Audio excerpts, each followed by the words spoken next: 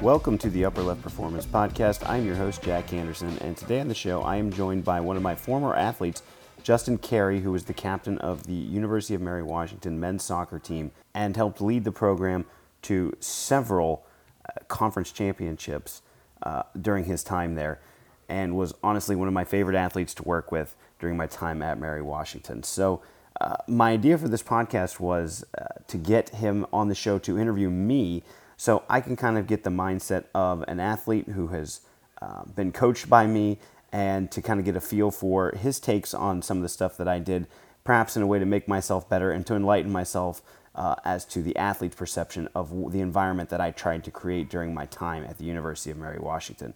I hope this provides some insight perhaps for coaches as well who are struggling to bridge the gap with their athletes in terms of maybe building relationships or getting the training to stick or driving better understanding of their programs that they are working on to better their athletes. What transpired was an incredible conversation. Justin obviously brought the heat with some of his questions, did a great job exploring my brain, and you can really tell that he has a bright future ahead of him. He's beginning his tenure as a coach at Stetson University, where he will be an assistant this year, hopefully COVID permitting, of course. So thank you very much to Justin for coming onto the show to interview me, and hopefully you enjoy some of the insights that I'm able to provide for you as we flip the script here on the Upper Left Performance Podcast. Let's jump right into it. Justin Carey, thanks a lot for coming on the show, and then we'll flip the script, I guess, here and have you interview me. I thought it'd be kind of cool just to get one of my former athletes on who I felt like, to be honest, like you took a lot of what our strength and conditioning department at Mary Washington did extremely seriously. And then you were always kind of like a conduit between other athletes, just with your leadership ability and ability to communicate with them. And I think that you really helped win athletes to kind of our side there when I was there at Mary Washington. I felt like that was always super important. And you always seem curious about what we did as a field. And we've had our discussions back and forth about, what strength and conditioning does. You taught me a lot about soccer this year, to be honest with you, and some of our discussions. So, I really wanted to just get you on and then have you kind of interview me and see maybe where the thought process of an athlete might be when approaching the world of performance. So thanks a lot, man. Yeah, no, I really appreciate it, Jack. This is awesome. I know we've had a couple of discussions in the past week or so. I've thought about kind of starting a podcast on my own. So it's been cool to kind of converse with you about that and throw some ideas around. But definitely really fun to reconnect. I mean, it's been a while since we were kind of working together. And I was going to bring it up at first because I think, Coach, you were the first strength and conditioning coach I ever came across that really made me think that strength and conditioning was not weightlifting. Like it's not actually, you don't go in the weight room just to weight lift or whatever it was. But I felt like I went into your weight room with Kevin, obviously, and I didn't leave thinking like I just went through a weightlifting session. I thought, yeah, that was strength and conditioning, not weightlifting. But that was always a cool realization for me my junior year, obviously working with you guys. And that's, I think, obviously why we had so much success at Mary Wash. But I think, is that something that you really kind of think about with the way you coach in your weight room? It's really not weightlifting. It's, I don't know, for lack of a better term, strength and conditioning. Yeah. Man, it's funny, thinking about that then and then now. I think looking back at some of the programs we did at UMW, there was probably still too much weightlifting in my opinion, which is hilarious, that you bring that up. But yeah, I think when you're in a situation like that, where you have a lot of teams and very few members on staff, the tendency is to go with what you know. And a lot of times I think that strength and conditioning coaches only know the weight room. I think all of us are experts in being able to periodize weight room cycles and stuff like that. But, when you step outside of that realm and you realize just all the components that go into sport, especially team sport, it doesn't add up if that's the only point of emphasis. I think there are some great things with weightlifting and things that I didn't even think about as much as I should have, when I was at UMW, for example, connective tissue strength. We talk about injury prevention programs all the time. A lot of it's not the floofy stuff, in my opinion. I think like heavy loading is going to be great to strength and tendons, ligaments, things that we worry about, in terms of injury. So I think that's, one big thing that's emerged for me as a reason why I would continue to externally load people in a heavy fashion. And also general strength is important and good. And once we have a base of it, being able to maintain it, it's going to require some heavy lifting at times. But yeah, man, you hit the nail on the head. There's just so much more to it. For me, I've tried to think about reverse engineering now from the game on back. So for example, like with you guys, I think, then I didn't do a great job of it. I think I could do a better job now of like going to your practices, and not just seeing like what moves I can mimic in the weight room. I think that's like what a lot of coaches in strength and conditioning feel like a lot, like, oh, that looks like a lateral lunge, so we can lateral lunge in here and do this and that and the other. And I don't think that's always like the right answer. What I'd rather look at now is like, okay, like what kind of shin angles are being produced here? What can I do in terms of like drills to help him achieve better shin angles in his acceleration, stuff like that. And, we worked a ton on sprint mechanics and stuff like that. So it's not necessarily always just finding ways to externally load that replicate the game. It's finding a bunch of different things that are going to help your learning experience in the gym to help connect it to the sport. And I think if we don't do that, one, it becomes very monotonous for the athlete, and two, like we're taking away the flow that happens. Like when you know more than anyone as an athlete, like when you are on point as an athlete, I don't think it's bracing and lifting 500 pounds. I think there's some sort of flow to it where we're able to, express our force fluidly with great timing and with great, speed. We're able to actually have that kind of come about. And so all those things kind of add up to being, okay, we need to train more holistically. We can't just train how I want to train or how I was taught to train in strength and conditioning school when you go get your master's or whatever, And right. I feel like the field's doing a good job of starting to understand that and move away from solely externally loading athletes with weight. I think people are really starting to understand that. The gap now is that strength and conditioning coaches need to spend more time studying these things, so that we can flesh out like strength and conditioning. When we talk about weightlifting and stuff like that, there's a lot of like very well thought out, well researched and set protocols. But a lot of the stuff that I'm talking about right now, there's a lot less information out there about it. So a lot of it is going to be done in almost like a guinea pig almost setting, like Sure. Stuff I might use with a soccer team now might not be quote unquote evidence-based, but that's because there is no evidence. So we have to start creating it, Right. So hopefully that like sums up kind of what we're talking about here, Well, and I know you had talked about all this research you're doing, and I'm sure most of your listeners have really become well-versed in this, and obviously it's the name of your podcast, but you're talking about this upper left quadrant training that you've seemingly, from my end now, not having been involved with you for a couple of years, you've really gone, head first into this research that you're talking about. Can you explain for me as an athlete how that really applies to us rather than maybe just, shoveling that information out to other coaches saying like, hey, use this, it's helpful type stuff?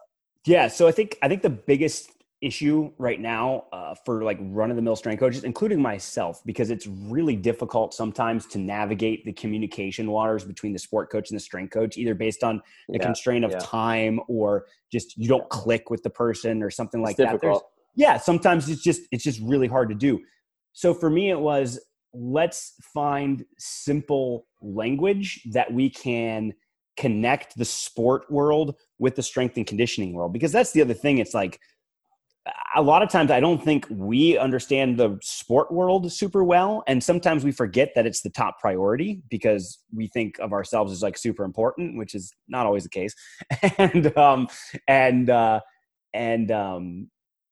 Sport coaches obviously know they're the top dog in all this, but they don't understand the benefits that we could necessarily bring to the table. So I think the biggest thing now, like we're talking about moving away from the weight room as strength and conditioning professionals, we need to think of things more in sort of being a stress manager, if that makes sense.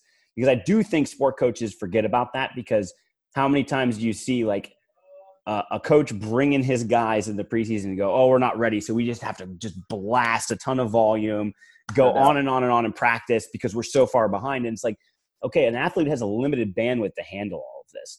And I know it's important that they understand these fundamental principles, but if you're going to spend 3 to 5 hours a day on it, good luck getting much done by the end of every week, because they're just so, cut down on all this. So I think the role of the strength coach has changed now to being okay, I can help generally develop some of these athletes. And to be honest with you, as long as you have a somewhat sound understanding of biomechanics and, building strength and, resiliency in the weight room, that's pretty easy to do, quite honestly. So where can I actually bring some real value to the table that sets me apart from other strength and conditioning coaches? I think it has to do with stress management between sport load and weight room load, right? Right. So if you remember, we would do some of those body weight circuits as recovery. Absolutely. Love those things. Yeah. I still some of that stuff. Now I've evolved on some of the modalities that I'm using in it, but I'm still doing a lot of that stuff to help offset the fact that somebody just came in from a 2-hour practice. They have a game tomorrow, and this is the only time we could fit you into the schedule to lift. It's how can we make this productive for you? It's not going to be productive if we just pile on what we would usually do, which is a ton of load, maybe more volume than is necessary. And then you guys are shot, for what matters. So for me, it was, how can we make training load, at least on the weight room side where I have the control, how can we make that something where you're always ready to perform for tomorrow? Whatever I do today shouldn't affect what's going to come tomorrow, especially if tomorrow's an important day on the pitch. So that's a huge thing. Now, how can we link this to the sport coach side of things? They need to start understanding what load is. They need to understand that, yes, you might have the priority of trying to accomplish this set piece, but after you've hit a certain amount of time working on the set piece, the bandwidth is over for that, and you need to move on to something else or end it. If you don't do that, it doesn't matter how many times you're going to go over it. It's just not going to work. I align it to I was the worst studier at undergrad, right? I would put everything off to the night before. There. Yeah. I'd put everything off to the night before, and then I'd try to cram it all in 12 hours. And all of a sudden I started to realize in a lot of these situations, this is what I'm going to do. So I need to just go to bed on time. So instead of staying up all night. So I would study from 8 to midnight, then wake myself up at 6 and study more rather than studying through the whole night. We just don't have the bandwidth to master anything in that form or fashion. We have to step away sometimes. So, the thought of the quadrants is to consolidate stressors between the weight room and training. Okay. So if I can get someone to understand that, if a soccer coach wants to have a day off on the pitch, a lot of them, especially at lower levels, will be well, that means you can just blast them in the weight room. No, bro. Stress does not exist in a vacuum like that. The athlete does not, the athlete's body is not going to discriminate between, this is a weight room load, so I won't be tired for practice tomorrow on the pitch. No, that's not true. I mean, you have an ability to handle only so much stress. And if I deprive you of your recovery day because we went hard in the weight room on a day off from the pitch, we're no longer consolidating recovery and stress on the same days. And it's just spreading everything out over a period of time where we never fully recover. So that's kind of the overall framework. Yeah. Well, and even to that point, I mean, I remember, I think we've talked about this too, but even on an off day, like you were saying, if you did absolutely nothing, it could be worse than pushing yourself to the max again, a couple of days in a row. For an athlete in season, one day off sometimes is even worse coming back the next day because you're stiff and whatever it was. So I think off days in the weight room were good, but I liked the balance that you were able to provide because we came out of there feeling refreshed, but it was we did a little bit of work in there and we feel good about ourselves. Yeah. So well, that's the thing. I want you to feel better in a session like that. I don't want you to come out crushed. You came into me crushed. You can see it. I could see it on your guys' faces. You came into me crushed. Therefore I need to find a way to get you in a position where you feel better because tomorrow is something important going on, So, on the science behind that's going to be I need to get blood flow to tissues in order to promote recovery. And the best way to do that is just do some low level stuff where you're at just kind of a moderate heart rate and gets, lymphatic drainage or just one of those things that's going to help stimulate and promote recovery. So, which is crazy because if any athlete told you coming into college that a strength and conditioning coach would look at them and say like a day in the weight room could make you feel better than the day before, they look at you like you were mental. That's not like no athlete, I don't care who you are, would ever think the weight room is going to make you feel better the next day when you come out of it. Because any college athlete going into school is like, holy smokes, have you heard about the weight room sessions? At school. Like no one ever talks about, I felt great after the weight room. You think about that, like, you go in, especially at the Division I level, you go in, you meet with the athletic trainers, and you feel good after coming out of there, but not the weight room. That's crazy. That was to my point earlier. Like, this is the first time I ever thought of strength and conditioning as not weightlifting. Like it's a whole, this whole umbrella is so much more complex than just picking up the squat bar or whatever it was. Yeah. So yeah, that's crazy. But I was going to ask you too, just talking about with the quadrants and all this stuff, talking about creating uniform language between you and the coaches and all this stuff. One of the things I was always curious about was you've worked at so many different levels now. You've worked at the collegiate level, the professional level, kind of with athletes on an individual level. I don't know. Did you ever dip into high school at all? Yeah. I've done. I did 2 seasons of that actually before I got my master's. I didn't know what I was doing, but funny enough, this just goes to show you, like, I ran a basic strength program and we got stronger and we got better. So So I'm curious then, what are, like, because when you came into Mary Wash and we heard, Buffalo Bills, I'm thinking, holy crap, this guy was the Bills, like Richie Incognito, like the dude is 300 pounds. What in the world are we going to do with this guy? And then, like I said, it was a complete, change of pace, and I had no idea what actually happened. But talk about, because I don't know if I ever got the chance to really ask you, but now that you've been through D3, Mary Wash, some of these other schools, what are the differences, and how much more fulfilling is one than the other, or where do you see where your personal values align with the different levels, or just talk about maybe the differences and stuff. It's interesting. We can speak about the athletes first. I think it's such a wide and varied topic, but I think at the lower the level, I think that athletes don't necessarily like put 2 and 2 together about what matters and what doesn't. And it kind of exists on the pro side of things too.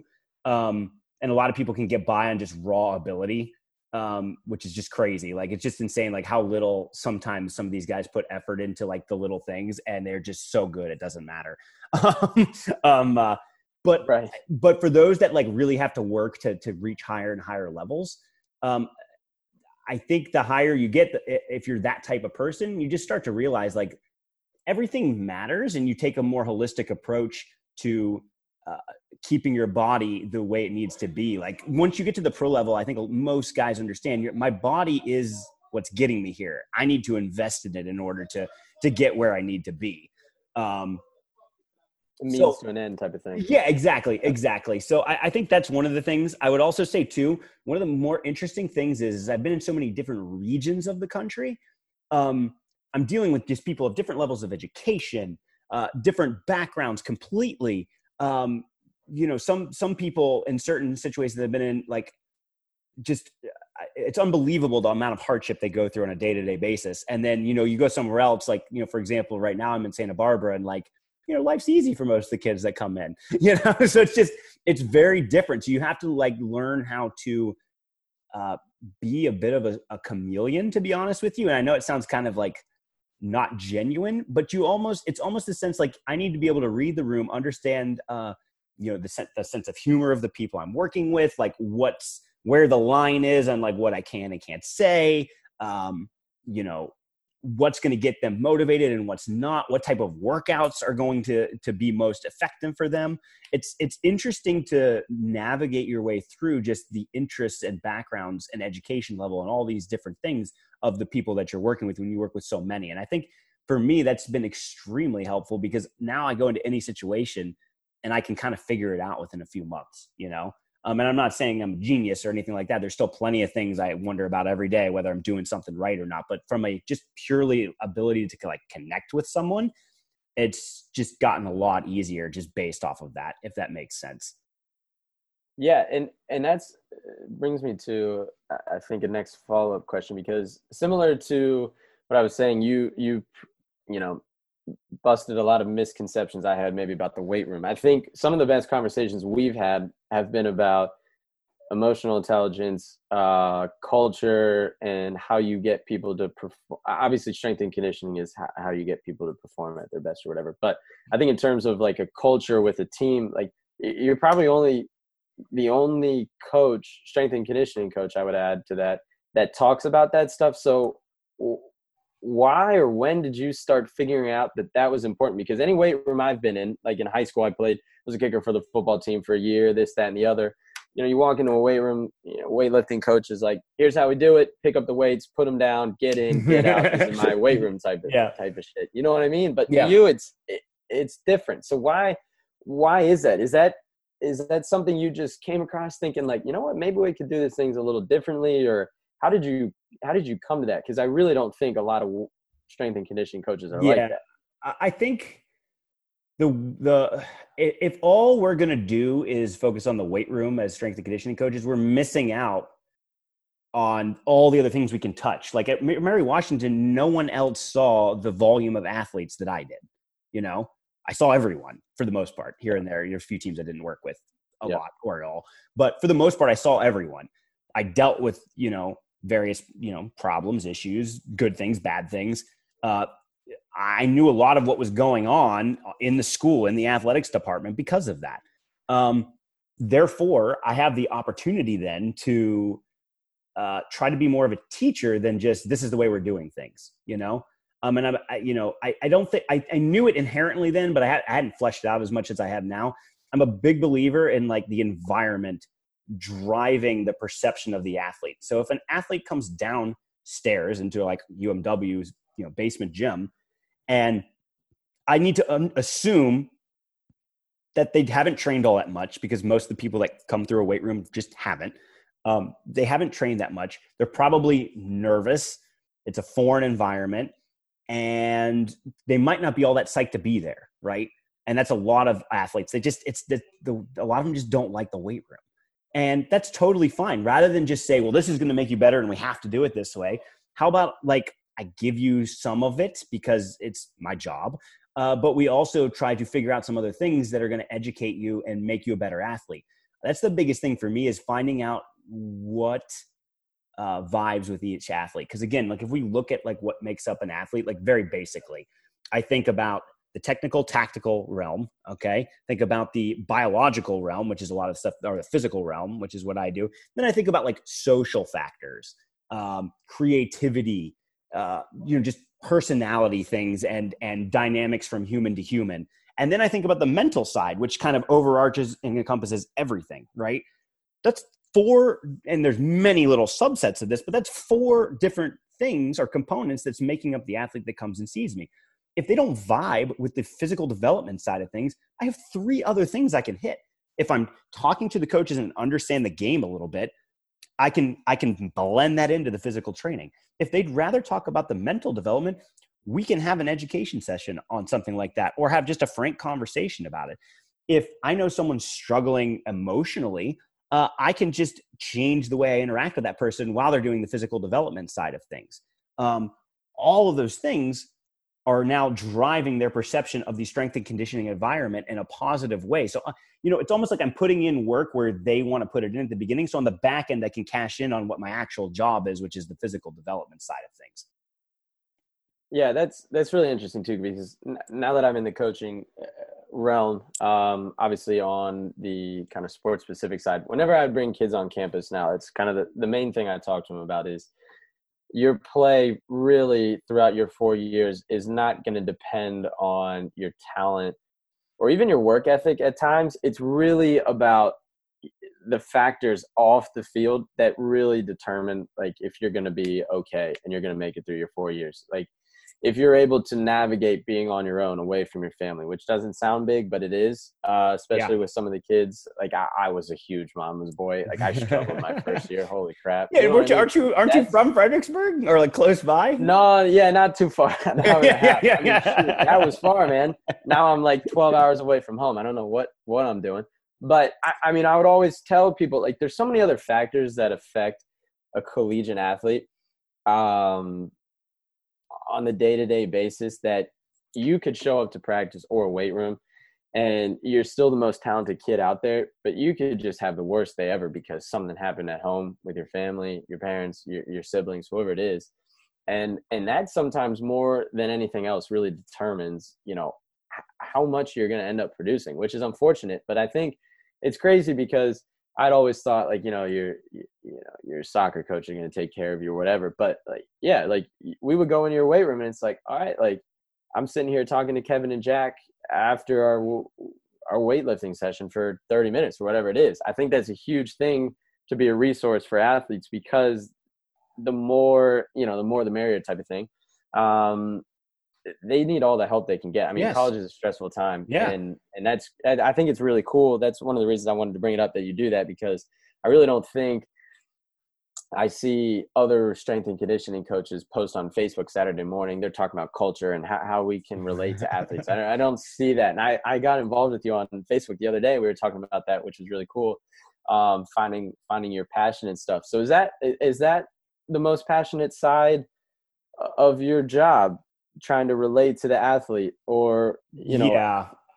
I think I'm trying to remember your Facebook post from the other week, but it was essentially, finding your passion in life, sticking to it or whatever. But it seems like, I'm reading your Instagram bio right now, better humans, better athletes, better world. Is the better world the biggest driving motivation factor for you, or better athletes, or no, where do you fall in line with that? I think the better world is the biggest thing, man. Sure. One thing that bothers me about today and like just life today, we're so globally connected. We're hyper aware of problems that are just so far out of our ability to control. And to be honest with you, like a lot of them are like almost none of our business half the time. Like, I feel like, you know what I'm saying? Like right. Just a lot of like virtue signaling to other people about what they should and shouldn't be doing and all this other stuff. And it's like, to me, it's kind of scary because I think it takes the emphasis away from like what you can do to affect those within your actual sphere of influence. And I'm not downplaying like the fact that we have some global problems that need to be addressed, and we probably need to have a dialogue about them. But if it's consuming your every waking thought, think about all the opportunities you're missing to touch people around you that in a positive way, that maybe one of those people is one day calling the shots on these huge things, like, and if we didn't take the time to help develop them, maybe they're not making the best calls for people, and obviously that's highly unlikely. Sure. But the biggest thing is I feel like there's just not enough emphasis on like what we can do to control our sphere of influence. And I think the best way to do that is to find what you are passionate about. And that takes a long time to search for, because to be honest with you, like I only just felt within the last year, like I know exactly what I want to do. And I'm 31, like the first 10 years post-college, I was just kind of like, oh, try this, do that, see what happens, and I'm not saying you have to do that, but if you're unsure, you have to try stuff. And if you're not, you're just going to end up in a job where you just punch in, punch out. You're not really contributing to society, and you're wasting your time on the weekends, like just not doing anything, And I'm not saying you can't have fun. I just have a lot of fun doing this, and I understand that not everyone's going to be that way. But yeah, man, I think better world is the goal, and the best way to do that in my sphere of influence, I have worked with at this point, thousands of athletes over the last 6-7 years of my life. Have all of the experiences been positive? No. Have I made the right decisions and all the time? No. But at the end of the day, like it's been a constant process of trying to refine my craft, get better at it, and also help the athlete to understand that like I can be more of a resource for you than just the get strong guy like we've been talking about. I'm aware of these other factors that are potentially life. Yeah, some of the conversations I've been having with a couple of my friends recently, which is I think ties into this. Millennials, and I'm in this boat. Millennials really want to feel connected to their work, and they want to feel like they're making a difference and all this stuff. But I still think at the end of the day, so many people just end up into this 9-to-5 lifestyle. Yeah. And it's crazy because what do you think it is with people that I mean, maybe they, don't feel the confidence to just step out and try something. Maybe it's money. I don't know, but like you work with athletes all the time. So can you see this in some people? It's like, this guy, this girl has potential to just do something different. And I always talk about like coaching as like a different job, or you could be in, you could do a lot of things they're not the 9-to-5 job. Yeah. I would even consider like getting into politics, not the typical, 9-to-5 type of thing. Right. But a lot of people just don't end up doing it for whatever reason. Cause can you see that in athletes? Is it just, they just want to stay inside their shell, or like, what is it? I feel like there's more people that need to be encouraged to get out and do something different. Well, that's why I think it's great to be an athlete, because a lot, like, especially if you're at a high level, you're putting yourself out there on like such a limb. And if you're in front of a crowd playing. Yeah. So, and I think that's huge, because why are some people not doing this and kind of adhering to the norms of society, like that we've established traditionally over the last 100 years of the 9-to-5 playing it safe? Because it's safe. That's why they do it. It's safe, and they're afraid to take a risk. And again, that might not be a bad thing. If you're more of a conservative person that's not a risk taker, that might be exactly what you need in life. And, to be honest with you, like, I hate to say it, but like, sometimes that's like the role of people. Like, you just kind of live your life, do your thing, and you're happy, you get married, you have kids, hopefully you raise your kids well, and they continue on with the process. And that's not a bad thing. But I do genuinely believe that like they might be missing out on something if they don't take a risk, or they don't try something that's always interested them. Because I think if you do that, all of a sudden you start to realize what, not only like you come closer to what you want in life, but like you also start to realize what you don't like. And I think that's very important. Like, huge. Yeah, dude, the last 10 years, I could tell you most of the stuff I've done, I don't like. I end up deciding I don't like, but that's fine. Like, I don't think of that as a bad thing. Like, it's just helped me push me closer to exactly defining what it is I want.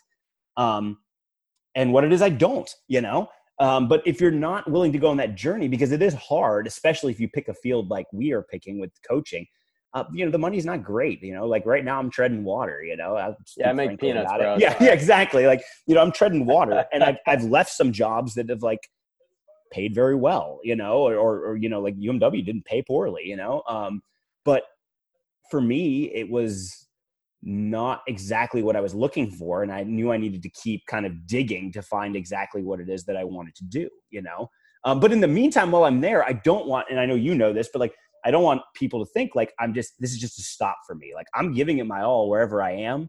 I'm developing and trying to get better wherever I am. And I'm trying to get those around me better as well. So. Yeah. One thing I've always thought about, and I think from what I'm hearing, or what it sounded like you were saying, is I think people are afraid to operate in an area where they're slightly uncomfortable at all times. And I think if you can make that a reality for you, I think your life changes in so many different ways. Because I think about the move that I just made down to Florida. I had just kind of settled, started to get really comfortable and think like, I love it here. I'm with my family, this, that, and the other extended family. It's great. And then this opportunity in Florida came, and I thought to myself, like, shoot, I got to do it. I just got comfortable here, but there's no way like this is going to advance. Staying here is going to advance my career like moving to Florida would. So I think people just don't really want to operate at an uncomfortable level. And I also don't think, from what you were saying, you're just finding out what you want to do now, 10 years after graduating, whatever. It's people, I don't think, commit to continual learning. And that's something I think that just grinds my gears a lot, because people just get in this fixed mindset and they don't want to find more about themselves, which I think is the biggest shame that I see in people. You can learn about other things, which is great, but the more you find out about yourself, the more you're going to figure out about life and other people, I think. Yes. And so I think one of my next questions was, especially with coaching, I think there's so much inward looking you can do as coaches. I think that's so important. How big is that for you? Because I saw your post the other day. You've gotten into this new routine of kind of waking up. What are you thankful for? What are you trying to improve on? This kind of inward searching. How big is that, do you think, for younger coaches? Because I'm sure there's a lot of coaches that listen to this pod, maybe strength and conditioning, other silos or whatever. But I think it's something I've found. I mean, you don't need to learn more about tactics or your shin angles or whatever. Maybe you just need to learn more about yourself to be a better coach in reality. Yeah, it's a great point, man. This is interesting because I am not great at this. To be honest, like I feel like I went through a good chunk of my 20s not discerning things very well. I just kind of like was just doing things, which isn't bad. Like there's an upside to that. Like I almost feel like I do feel like almost all choices that are made in life, especially like around these topics, like there's not really a bad choice. There's just maybe like not an optimal choice, or you go too far down the continuum of one thing, which is inevitably going to expose like a gap somewhere else. So in my 20s, yeah, I just shot from the hip a lot and tried a lot of different things. And for the most part, like I wouldn't really change a lot of it. I did start to realize over the last couple of years that I needed to start taking more of a mindful direction towards something. So I think I've gotten really good at it, or not really good, but pretty good at it over the past year. But honestly, having Naveen from the Wizards on a couple of weeks ago on the podcast really made me start thinking like, wow, he is so attuned to himself that his interactions with others are so much better because he's so attuned with himself. And he's so grateful for his experiences, and his being makes others want to be around him. And I was like, you know what? Like, I feel like overall that's like a strength of mine, but there are times I'm not great at it and I wish I could be better. So I was like, you know what? I need to really like hammer this down. So the last couple of weeks, I've really been thinking about what I'm grateful for. And especially now when like times are tough for a lot of people out there, it still is remarkable. Like when you really start thinking about it, like how much we have to be grateful for, especially if we compare things to like maybe a third world country or, how things were 500 years ago, just the luxuries that we have nowadays. Like I have a car. Like, are you kidding me? That's incredible. Like I don't have to walk to work every day, So just little things like that have been super helpful. And then to be honest too, I think doing that starts to get the thought process flowing. And then once you can kind of delve in and get a little bit more, I guess, like less conscious of things and just start thinking, then you start thinking about what can I do better? What are some goals I want to have? You start to visualize the goals a little bit. This is interesting. I've never talked about this with anybody yet, but I don't know if if you've heard of like the mastermind concept, where you have a group around you that kind of you. Oh, it's unbelievable. Yeah. So it's crazy. I have like a small pocket of mentors basically now that I've kind of like tracked down and really built up good relationships with. But in my head now, I visualize like being in a boardroom with them, or like, something like that. And we're just talking. And we're just talking about like what we can do to improve our situations and stuff like that. And I don't go like, sometimes I can get really deep on it. Sometimes it's like 2 seconds and I don't get anything out of it, but like just consistently hammering way of like visualizing these things really makes you start thinking more about yourself. And like you said, I think that's the step away you need from the grind of the art and science of coaching.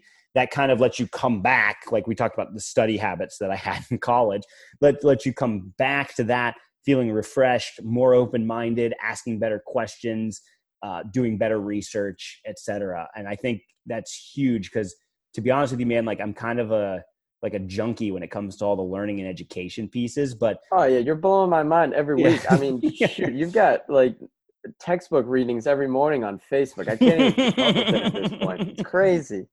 But yeah, man, like I'm a junkie for that stuff, but I also am aware that like we talked about I talked about the continuum earlier. Like if I go all the way down in that continuum, then I don't know about anything else. And I'm not, then I'm a robot coach that doesn't know how to interact and like make an athlete feel welcome in the gym. I'm just talking science the whole time. So, right. So I think that's to kind of take it back to the strength coach thing. I think the best strength coaches have like an insane understanding of all the principles and things. And then they're able to lay them out in a simple program, and they just let things happen, let the athlete discover, fill in the blanks here and there with some coaching. And the athlete doesn't even know like the level of detail that's going into this program. Like it seems so basic, Yeah.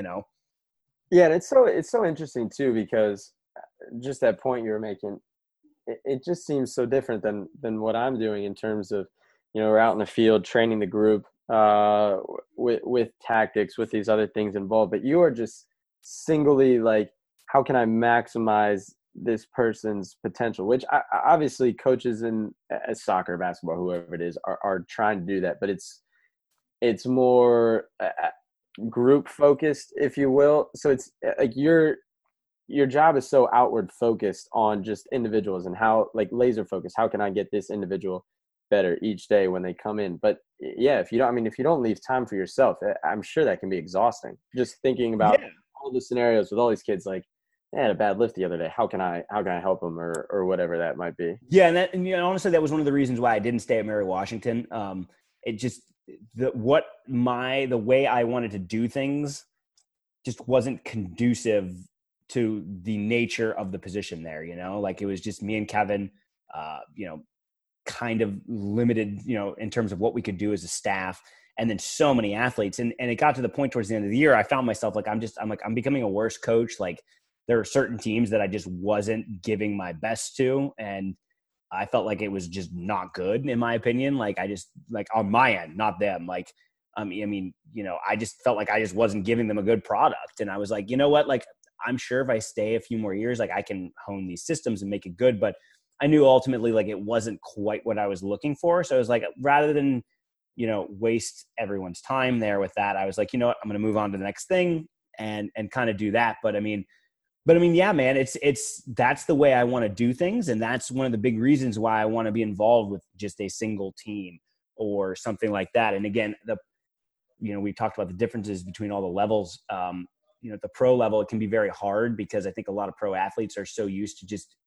being around people that are like, what can I get out of you? It takes a long time to build the relationship the other way, where they understand, like, I'm just there to help them and serve them and, do whatever needs to be done to make them better and to enhance their careers.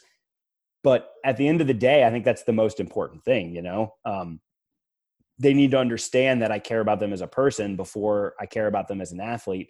And that just, again, doing the work on the front end so that when we get to the back end, like, the things that I wanted in the first place are happening, and they're happening because of the work, the other things I did before. And like, a lot of people are just so short-sighted. They don't understand that. I'm kind of rambling now, but my last spot at the Army, I honestly, like, I haven't spoke about this either. I'm probably going to get in trouble, but there we go. We're getting a good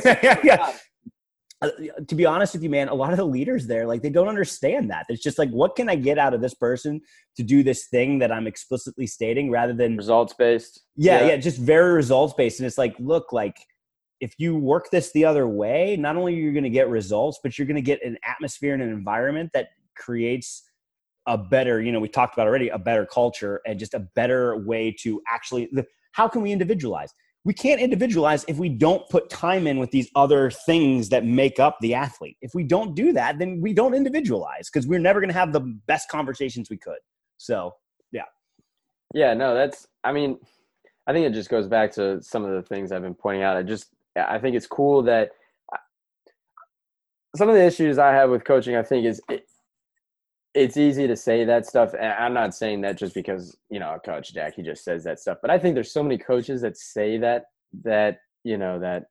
gibberish. But then it's like, they don't actually mean it. And if they don't see the results they want, it's just like, the kids suck. I'm not giving the right support, blah, blah, blah. But if their goal was to see kids as an individual, as a human before a player or someone in their weight room, their mindset would be shifted and things would be a lot better. Because I think it frustrates me, because coaches could be the most important people in society. I truly believe that. And yet, or teachers for that matter. I think teachers and coaches should be paid a lot more. I get paid nothing as a coach, so maybe that's just my silent plea for that. But I think if more people were encouraged to think like that and be in this profession, shoot, we'd be raising young adults to be a lot better people in society later on in life. I think if people truly believe that, and I think that's one of my issues with coaching now that I'm younger, but still, you could see it so often. That goes back to the sphere of influence. Like, we touch so many people as coaches and teachers. Like, I was a teacher before too. We touch so many people. And if we don't do a good job doing it, we miss so many opportunities to affect these global things that are affecting us right now.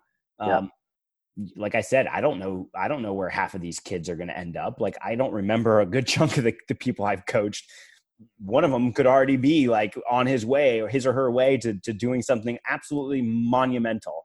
And, you know, maybe I didn't do anything, but like maybe I played a small positive role on a day where they really needed it that affected a few other days that got them where they needed to be, you know, like, and we don't think about that because we're short-sighted. Everybody wants to focus on the big things. And as coaches, a lot of times it's, what can this athlete do for me now to help me win? And especially at the lower levels, I have a huge problem with that. And I'm not trying to diminish like the accomplishments of anyone that's succeeding at the D3 level, for example. But at the end of the day, you're never, as a D3 athlete, there's almost a 0% chance you'll ever make a living doing what you're doing as a D3 athlete. And that's fine. I want you guys to be fucking awesome, you know, as athletes. But at the same time, we have to be cognizant that at the end of the 4 years, like, you need to have a body that still works, and you need to have a mindset that's been changed for the better over 4 years. And who's going to most influence that? The coaches, you know? Yeah. I think at the Division III level, this to me might be rambling a little bit, but I think if you're a Division III coach, there are certainly programs where, you know, you could maybe pump out a kid or two every, for sure, 7 years that, you know, that kid could probably play somewhere depending on what the sport is, what he's doing, or he or she is doing, whatever it is. But I think if you're a Division III coach, you should know that the most important conversations you're going to have with those kids are, hey, what do you want to do when you graduate? And those should be enjoyable for you. And that was like a big thing for me. I enjoyed that at Division III level. And then when I made the jump just here recently, Division I, meeting with some of these kids, I'm like, hey, you know, I'm in a D3 mindset. Like, coaches need to be a little bit adaptable to these things. Like, I'm asking these kids, hey, what do you want to do when you graduate? Thinking, you know, I want to start my own business, whatever. And these kids are like, yeah, I want to play pro. I'm like, oh, okay, well, I got to flip my mindset completely. Yeah. I've got to help these kids get there. And it's the same. I mean, it's the same principles. You're still teaching them the same game. But, yeah, I think coaches need to know what situation they're in to help get people where they need to go rather than where you want them to go. Dude, you're so right. And like flipping it over to the pro side, or like people with pro aspirations, things do change a little bit. You can't be like, and I definitely lean on the side of like, what's best for the athlete now? Like, how can I, you know, help this athlete get through whatever they need to get through? But sometimes we need results, and especially if we have high aspirations, and that's the side that I need to work on the most, where it's like, dude, we're here now. And I think where I'm at right now is great for this, because we're working with some guys that are getting ready to go into the NBA, and it's really cool. I'm not coaching them really. I'm watching, you know, my boss coach them. And it is really cool to see when my boss needs to turn it on and get these guys to do something. I think it's awesome. And it's like, it really is something that like I don't do well sometimes. So it's been a great experience for me to see that, because at the end of the day, for someone that's elite, like, results matter more than anything. Like, even if you don't like me, no doubt, like, we have to get results. So if you don't like me at D3 level, like, I'll just try to play nice and get you on my side eventually. But, you know, for some of these guys at the pro level, they might never like me, but you know what? It doesn't really matter. Like, we have to go out there and win fucking games. So yeah, yeah, that's how it is here. I mean, I've had my head turned a couple times, and it's like, yeah, you know, like, got to do these things, and eventually within 2 years we got to start winning games. And I'm like, what? Yeah. Yeah. Rocking, then we got some stuff to do in the office today. You know what I mean? But no, that's really cool. I think honestly, this has been a great conversation. I've always liked, I don't know, what are we at, an hour here? How long have we been talking? Yeah, like an hour. Yeah, something like that. Yeah. One of the last ones I wanted to ask you, because I think, like I mentioned earlier, I'm sure there's a bunch of coaches that listen to this, in whatever silo. I think one of the biggest things maybe people don't realize when they get into the profession about is how lonely it can be sometimes. And you know, it's such an outward facing job where you're, like you said, you have an impact on countless people every day. I mean, it might not even be athletes. It might be people on campus. It might be the janitors that work in the campus or whatever. I think that's so important for coaches. But my point is, for younger coaches, because I go through this too, so I'm hoping there's younger coaches that listen to this pod. But can you talk, I mean, you've been all over the United States. I mean, you lived in freaking Buffalo, which I don't think I'd wish upon anyone to live in freaking Buffalo. Me neither. But you've been there. Can you talk about your experience from Buffalo to Fredericksburg, Virginia, Fred Vegas, as some people like to refer to it, to California, to the Pacific Northwest? What is that like? Coaches don't realize, like, if you really want to chase stuff, you're going to have to bounce around. Yeah. And it's just one of those things. It is the nature of the beast. But you don't really, I mean, you show up at college, you show up with a roommate, it's great. I mean, I showed up in college with my best friend, it's phenomenal. I lived with him for 4 years. You know, Will, like, Yeah. I mean, it was awesome. But it was still, you know, you're going off on your own, whatever. When you go off and coach, like, I mean, I just packed up pretty much all my stuff, moved 12 hours away. And fortunately, I kind of was prepared for it because I have great mentors and they kind of told me about it. But I don't think really coaches realize what that's like. And you've had to do that a multitude of times. So I'm wondering, like, what is it that you've learned from just going off on your own? You know, like we said earlier, you don't make that much money, whatever it is. Like, we have such an important role in society, but it can be so lonely. Can you speak to that and what that's like for you and your experiences and stuff? Yeah. I think this is the hardest thing for me because we were talking about like doing what's safe or comfortable and stuff like that. And like, for me, this is like the highest calling right now. Obviously it could change and stuff like that. But the secondary one for me is like, I came from a big family. Like I always kind of saw myself being married by now and like having kids. And obviously like the way things have played out, it just hasn't been feasible. And so that's hard because that's like one thing that's always kind of a secondary desire that's just kind of always in the background that's maybe bothers me at times. So that certainly is something for loneliness. Because I mean, when you find the person you're going to marry, for example, like that's your best friend, like you're honestly at that point, like most of my friends that got married, like I don't talk to them as much anymore, which is fine. Like I get it. Yeah. You know, you're with that person now, they're your ride or die, like, you know, and that's awesome. What happens. That's what happens. Exactly. So it's like, yeah. So for me, you know, since none of that has really been imminent at like any point in the last, 3 years, I would say it is hard uprooting all the time because you kind of know you're going to uproot again. So it's like, how long do I really want to like put time into these relationships? Because the other thing is you got to find people that you like are going to make you better, especially when you have mindsets like we do. So you got to find people that are going to make you better. I'm not going to waste time with people that are just going to want to drink on the weekends all the time. Like that doesn't help me. In fact, it probably hurts me, you know? And those checks add up. yeah. And we don't have the money for it. Exactly. So yeah, like it's just hard because like I said, I don't think a lot of people are like this. So it's hard to find them. When you move around a lot, you don't really have this desire to like go out and like plant roots, which is difficult, which is, a whole nother ball game. So yeah, it gets kind of lonely. I'll say this last move has actually been the hardest for me. I was up in the Pacific Northwest. I'd been there for like a year and a half. So not crazy long. For me, it's a long time, but for about a year and a half. And didn't love the job, but I had made a couple of very good friends. Like probably the best friends I've had since I was like, in college or in high school. I still have some really good friends back in Fredericksburg. Obviously I'm from Fredericksburg. So yep, no doubt. So, like still have my boys there and everything. But I had made 2 guys there just amazing friends with, and leaving was hard, dude. Like it was the first time where I moved. I was like, man, this is actually like kind of hard. Like I really like these dudes. I know I'm not going to have anybody when I get down to California. It's just, I knew it was going to be tough. And now that I've been down here for a little bit, it has been like, and I'm used to it. So it's not the end of the world. Like I'm not wallowing in it. I'm still getting work done, doing what I need to do. But there are days where it's like, man, I wish I had like, just someone to chill with or something like that, and it's, it could be a challenge. It could definitely be a challenge. And it's one of those things where you have to know going in that there's going to be issues along these lines. And you have to kind of understand how much your bandwidth for handling them is going to be. Because if you run out of bandwidth, that's not good for your mental health. Like you might have to, divert away from the path and figure something else out. Because again, like you might think what it is you want to do. Like all of us kind of say, like, follow your passion. Okay, follow your passion, but know when to quit and know when to move on to something else. Like, I get criticized sometimes by family members, like, oh, you just can't make up your mind. You just quit. You don't stick with things. And I'm like, nah, like, I don't think there's a problem with quitting sometimes on things. If it's not what you want, why would I continue to waste time doing it if I have another opportunity? It's going to get me closer to where I want to go. Like that's how I look at it. But yeah, those are little things where you do question yourself and wonder why sometimes like, why am I doing this? Right. But at the end of the day, like I think about like what would happen if I gave up. Like let's say I go get married and have kids and and there's nothing wrong with teaching PE somewhere, but let's say I go do that, because it's pretty safe. You can make some decent money doing it. Like you can raise a family with it. I'd be so full of regret every day. Like just you'd be so miserable. I'd be so full of regret.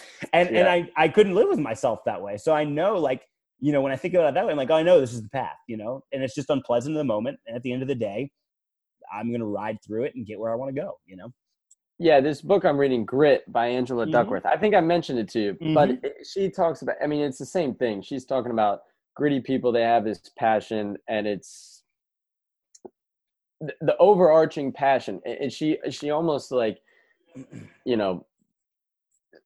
parsed it out in this web where, you've got this top bubble, and that thing just does not change. That is like the thing you're chasing. And it's really something that you can never attain, you know what I mean? But you're going after it, and it's your overarching life goal, and you have to find the medium with which you go after that thing. But there's these mid-level goals essentially, and these things that you're passionate about. And she calls them like interests, because interests change. Passion really doesn't, you know what I mean? Like what you're deep down kind of passionate about, I think truly kind of stays consistent, but your interest will vary. And when you can, marry your interest and your passion, that's when it sounds like what you're finding is like, I'm not giving up on something that I know I see that this interest and my passion are aligned. Like, I'm not going to give up on that, because that's what I've been chasing my whole life. And I think, in her book, she talks about people aren't gritty enough or, steadfast in what they believe. They just will give up on that stuff too easily. So I think the loneliness, though, that's why I brought it up with coaching. You pour out into so many other people, you invest into so many other people, and then it's like, this is my passion, but God, this is freaking exhausting. And then you come back home at the end of the night, it's just you, unless you have a family, of course, or whatever. But especially for the young coaches, I think that's the main point I brought it up. I'll say this, it's interesting you bring this up, because you're giving so much to the athletes. And honestly, like, sometimes as a coach, you don't realize like the athlete, I know a lot of what the conversations I had with athletes have been helpful, but sometimes the athlete doesn't vocalize it back. So you're not really sure. And so you're like, I wonder if that was effective. Like, I wonder if that was helpful. Like, I hope I did my best for them. And hopefully they realize that I'm trying to do whatever I can for them. And that's great. But I've also found, like, sometimes that's not all the fulfillment I'm looking for, because sometimes you don't get the feedback. So one of the other things I do a lot of times now, like we're talking, like, I try to talk to other coaches a lot now too, especially younger ones. And I try to provide opportunities for them to get in front of other professional coaches. Like, I've done some Zoom calls this summer with fairly prestigious coaches, trying to get young coaches on to like ask them questions, blah, blah, blah, give them opportunities. Network. Yep. Yeah, exactly. And to be honest with you, like, the coaches are just so willing to talk and share, and we just have more in common than the coach to the athlete, for example. Like, it's just a different dynamic. And so then you're helping, because you're getting so much feedback from the other coach. And so for me, that's one way that I've really helped cope with that, is just help other people, not just the athletes, but the other coaches around you,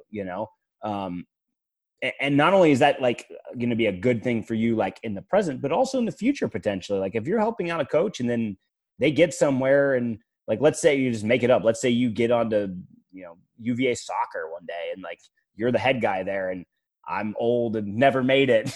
and you're like, hey, I'm Jack. Hiring you, baby. We're bringing you on staff. But like, you know what I'm saying? Like, basically, I mean, just pay it forward. And like, I think this seems to be a theme with everything I'm talking about. Like, worry about what's going to happen on the back end. Everyone's just so myopic about what's going on, like, right now.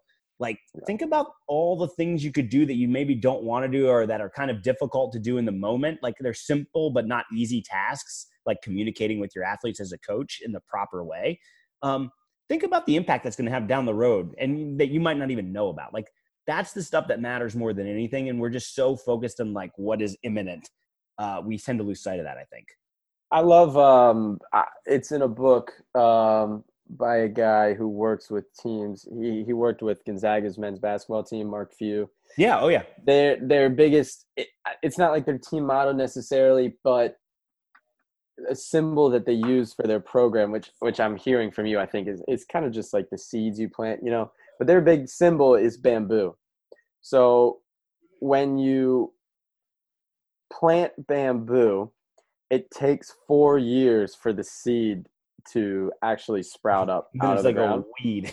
Yeah. And then it's the fastest growing plant to like 90, not feet, or what, you know what I mean? 90 inches. I don't know, something stupid, whatever it is. But it's such a great symbol in terms of like for coaches, like you have to plant a seed, and then, you know, for strength coaches, depending, I mean, for you, if you're working in the professional realm, you know, down the line, maybe it's a year from now, that athlete you're working from sprouts, boom, you know, something happens. But for collegiate athletics, I always think that's fantastic. I mean, 4 years, and then you're going to see that person hopefully take off, and it's going to be, you know, quick, amazing growth from them. But coaches aren't patient enough. And so I think bamboo is actually, God, that's genius. I mean, perfect analogy for college. Yeah, no doubt. But even like, you know, if you look at it, it can be relevant for, I think, athletes and coaching in general. You just have to be willing to plant the seed and then let it, you know, mature and then grow when it's ready, not when you need it, or, you know what I mean? It's got to be organic and when the plant's ready to go. So I think, like you were saying, that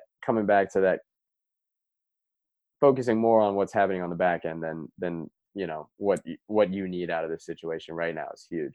Yeah, absolutely, man. I couldn't agree more. All right, let's what do you say we end it with some rapid fire? I love rapid fire. I need to incorporate this into my podcast. I've always loved it. It's awesome. Rapid fire questions to end the pod. So, all right, so here we go. Best place you visited since moving to California, West Coast? Oh, does this include like Pacific Northwest or like just this recent move? Let's split it into two: Pacific Northwest and then Santa Barbara area. Okay. I will say Wenatchee in the Pacific. Or no, Portland. I'm sorry, Portland. I'm sleep. Sorry, Portland. Wenatchee's really cool, but I forgot Portland. Portland, Oregon is Portland, probably my favorite city. It's so weird and so great. Besides the rain. Yeah, dude, it's all right. It's not too bad. Don't worry. All right. So then Santa Barbara, best place you've been in surrounding area, whatever. I'm a big Orange County fan. I got some family down there. Laguna Beach is honestly really hard to beat. It's probably the best spot in the country, to be honest. So okay, yeah. West Coast, best coast. Yes, sir. Type stuff. All right. Sir. Clippers or Lakers? NBA bubble. Who you got in the final? Clippers. You're a Clippers guy, dude. I love Kawhi. I'm obsessed with Kawhi. Yeah, I'm going LeBron, man. I don't know. Have you seen his Instagram lately? The dude's nuts. I don't follow LeBron on Instagram, to be honest with you. All right, all right, next question, next rapid fire question. We talked about all the crazy places you've lived. What is your favorite place you've ever been? Please do not say Buffalo. No. Hell no. Yeah, favorite place you've ever lived. Hell no, absolutely not. I actually really love Washington. If the weather was better, I'd pick Washington. But California is like, dude, it's 67 to 73 here every day. It's incredible. So, I was writing that question. I'm like, he's going to pick California. Just throw it in there anyway. Yeah. I mean, honestly, I will say, dude, the people that have never been to the Pacific Northwest, you got to go. It's sick. It's an awesome place. Favorite team you've ever worked with, UMW men's soccer or UMW men's soccer? I thought you were going to say women's soccer. I was going to be like, oh no. I actually loved women's soccer too. I know. Yeah, UMW. No, but actually, favorite team you ever worked for. No bias. I'm trying to think. I think it was honestly only a month last year, or a couple weeks last year in Vegas with the Brooklyn Nets. I had such a good time with the Brooklyn Nets. Awesome. Actually, it was a dope time. Like, it was really fun. So I'll go that. All right. How many more years until the Caps win the Stanley Cup again? Two more questions. See, here's the thing. I think they could win this year, but I just don't think it counts. Like, I'm just not going to be I'll be happy if they win. I just don't think it counts. You're not going to be in Vegas watching them do it again. Exactly, dude. That was what a dream. Unbelievable. They got to win next year, or else they're not going to win another one in the OV tenure, I feel like. So we'll say next year. Yeah, I mean, he's just about a dead horse at this point. I mean, he's still producing, no doubt. But I mean, I think after the cliff's got to be coming. Yeah, it's got to be coming. Yeah, got to be soon. Yeah. All right, 10 years from now, where are you at in your career? Ooh, damn it. Why'd you do this to me? I don't know if that's a rapid fire, but I figure that's a good one to end it. Director of performance at some either NBA or NHL franchise. That's the goal. Will it happen? Yeah. Got to get lucky. Got to keep grinding. We'll see what happens. Well, I could have extended it to 20 years. So if I'm giving you 20 years, you're definitely going to be there. Oh, well, in 20 years, dude, I better have my own garage gym and I'm training athletes at a high school field near me. And yeah, I better be just rolling in consultations with pro teams. Yeah, that better You're be going from director of performance to the NBA to your own gym in your garage. I love it. Bro, Love it. That's the dream, man. Then I get my Fair own enough. boss. Yeah. That's huge. Massive. Well, this was a lot of fun. Coach, I'm telling you, thank you for having me on. This is cool. I've always been exploring the idea of starting my own podcast. So this is an awesome experience for me to come on. All I can say is you need to get on it because you're an excellent host, much better than me. You ask better questions, you prepare more. I appreciate that. I appreciate that. All right, cool, man. Awesome. Yeah, no, thank you so much, Justin. Appreciate you coming on as the interviewer, flipping the script here on the show. Really appreciate it, and all the best to you over down at Stetson, dude. I know, honestly, man, you're gonna crush it. A lot of things I'm talking to you about, I think you already get it, you already know it, and you're miles ahead of people your age doing it. So, appreciate that. Yeah, keep getting it, man. Keep getting it. Thank you.